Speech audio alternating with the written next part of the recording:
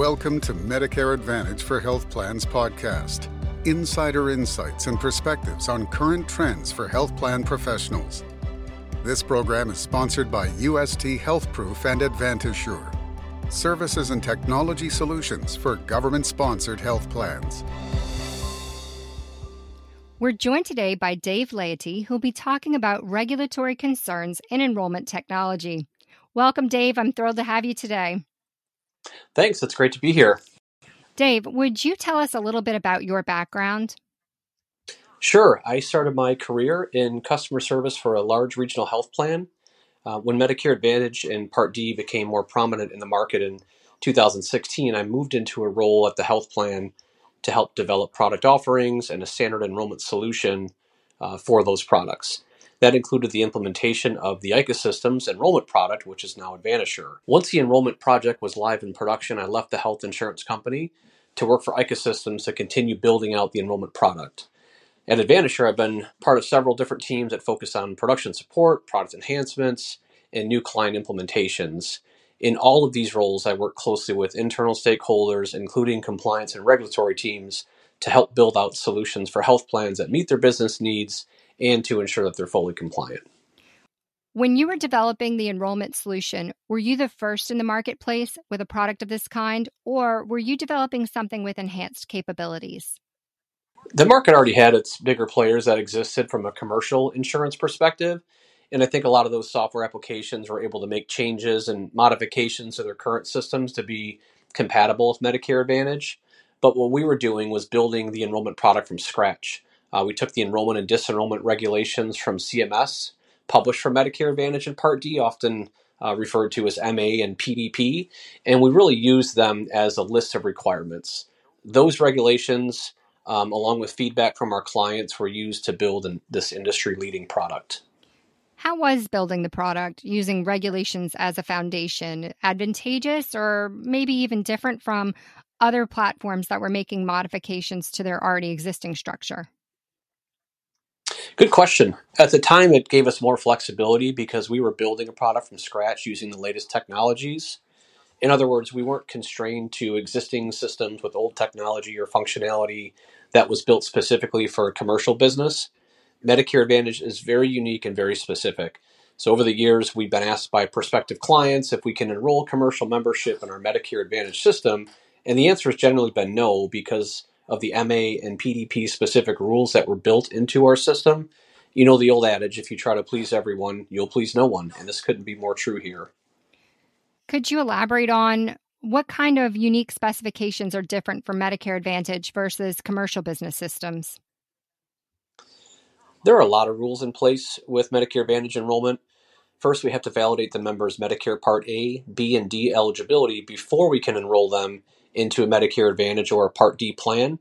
To do this, we had to integrate with the CMS Medicare Beneficiary Database, which is the source of truth for Medicare eligibility information. Many plans and vendors use a batch process or a file submission to CMS to verify the Medicare eligibility. We were able to take advantage of their real-time eligibility lookup, which is handled through an API or an application programming interface that allows two different systems to communicate with each other. Another rule is that there are only specific times or scenarios where members can enroll. Generally, annual enrollment period, or AEP, is the time where any member can enroll in any plan they want. Outside of that, there are special election periods, but the member has to be eligible for those enrollment or election periods. A few examples include members who first become eligible for Medicare, members that are eligible for low-income subsidies from CMS, or members that move from one service area to another service area. A couple more examples include members that have certain chronic conditions. They're able to enroll in a chronic condition special needs plan or a CSNP year-round. And then last but not least is a pretty common scenario for members that are losing employer group coverage. These members are eligible to enroll in individual MA or MAPD plans after losing their employer-sponsored coverage. Not all of these scenarios typically apply to commercial plans, and this highlights why we build solutions that are specific to Medicare Advantage. So tying that back to the technology, you have to build these validations into the enrollment solution. The enrollment is where the member's overall experience begins, and a successful enrollment enables other downstream activities like claims processing and vendor integration and member correspondence. So, the API that you were talking about that allows for this coordination with CMS's system, is that a primary differentiator in the market? It is. First, the CMS Marks database, and that stands for Medicare Advantage RX database. That's where all Medicare eligibility is housed at CMS. So we were able to use that eligibility data and bake it into our core logic to do real-time Medicare Advantage eligibility determination during the enrollment process. CMS offers this real-time capability to all health plans and third-party vendors, but it's a differentiator because not all vendors have been able to take advantage of it. There are so many Medicare regulatory and compliance rules.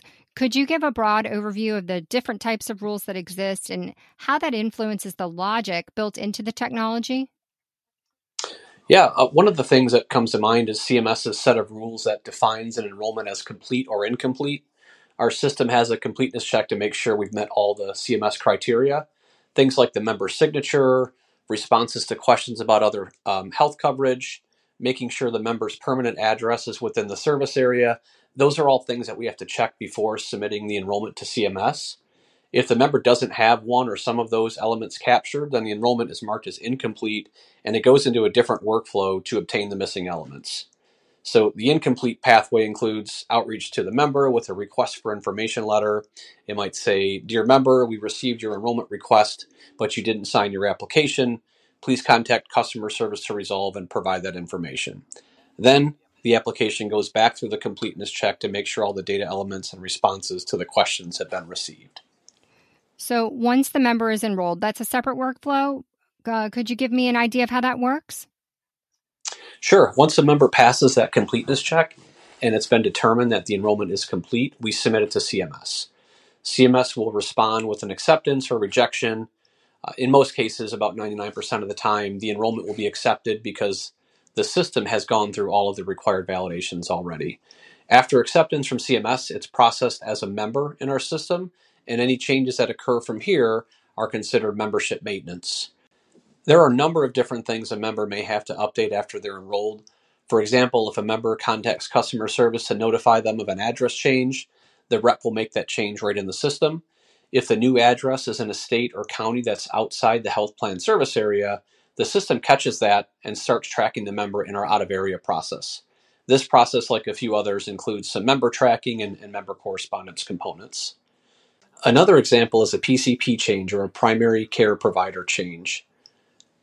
A member might contact customer service to find a new PCP, and these changes are all initiated in our enrollment system and flow downstream to other impacted systems like our claims processing system. And I'd assume all of this is automated. Correct. It's all automated, including the letters that are triggered. There's always some manual business processing and some oversight that goes in it to manage the workflows in the system, like ensuring letters are going out on time and responses are being received and recorded when a member calls in.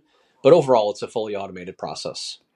I suppose when CMS comes out with new regulations, the system has to be updated and added to. Yes, that's correct. CMS will have software releases and regulatory changes throughout the year. And then leading up to AEP, there are usually changes to Chapter 2 of the Medicare Managed Care Manual and Chapter 3 of the Prescription Drug Manual, which are the main pieces of enrollment and disenrollment regulation that we reference for our enrollment solution. We have teams that do an initial review once those updates are received, and then they work with the product teams that do a deeper impact analysis to see if any changes are needed to our systems or processes. If a change is needed, the team collaborates on scope, requirements, and estimates, and the changes are included in one of our upcoming monthly software releases. Is there any coordination with the quality team to build enrollment processes and member workflows into the tech to ensure there's a cohesive brand identity and a positive member experience? Yeah, definitely. Quality assurance or QA is part of everything we do. All of our teams have dedicated QA resources that ensure everything we deliver to our clients is high quality and defect free. Whether we're building out enhancements or making regulatory updates, we've always got an eye toward quality and compliance. AEP is the most important time of the year for our clients and for us, so it's really important for us to understand any changes that our clients are making for the upcoming plan year so we can accommodate them in our system. It's also really important for us to monitor and adapt to all regulatory changes that we receive. Dave, thanks so much for explaining how regulatory has such an impact on tech development in the Medicare Advantage market. You bet. I enjoyed talking with you. To all our listeners, if you enjoyed this episode, follow Medicare Advantage for Health Plans podcast on Apple or Spotify, and be sure to share this episode with your colleagues on LinkedIn. This program was brought to you by UST Health Proof and AdvantageSure. From end-to-end core administrative processing, risk adjustment and quality, to clinical operations, care management, and member acquisition, we offer a full suite of services and technology solutions for government-sponsored health plans.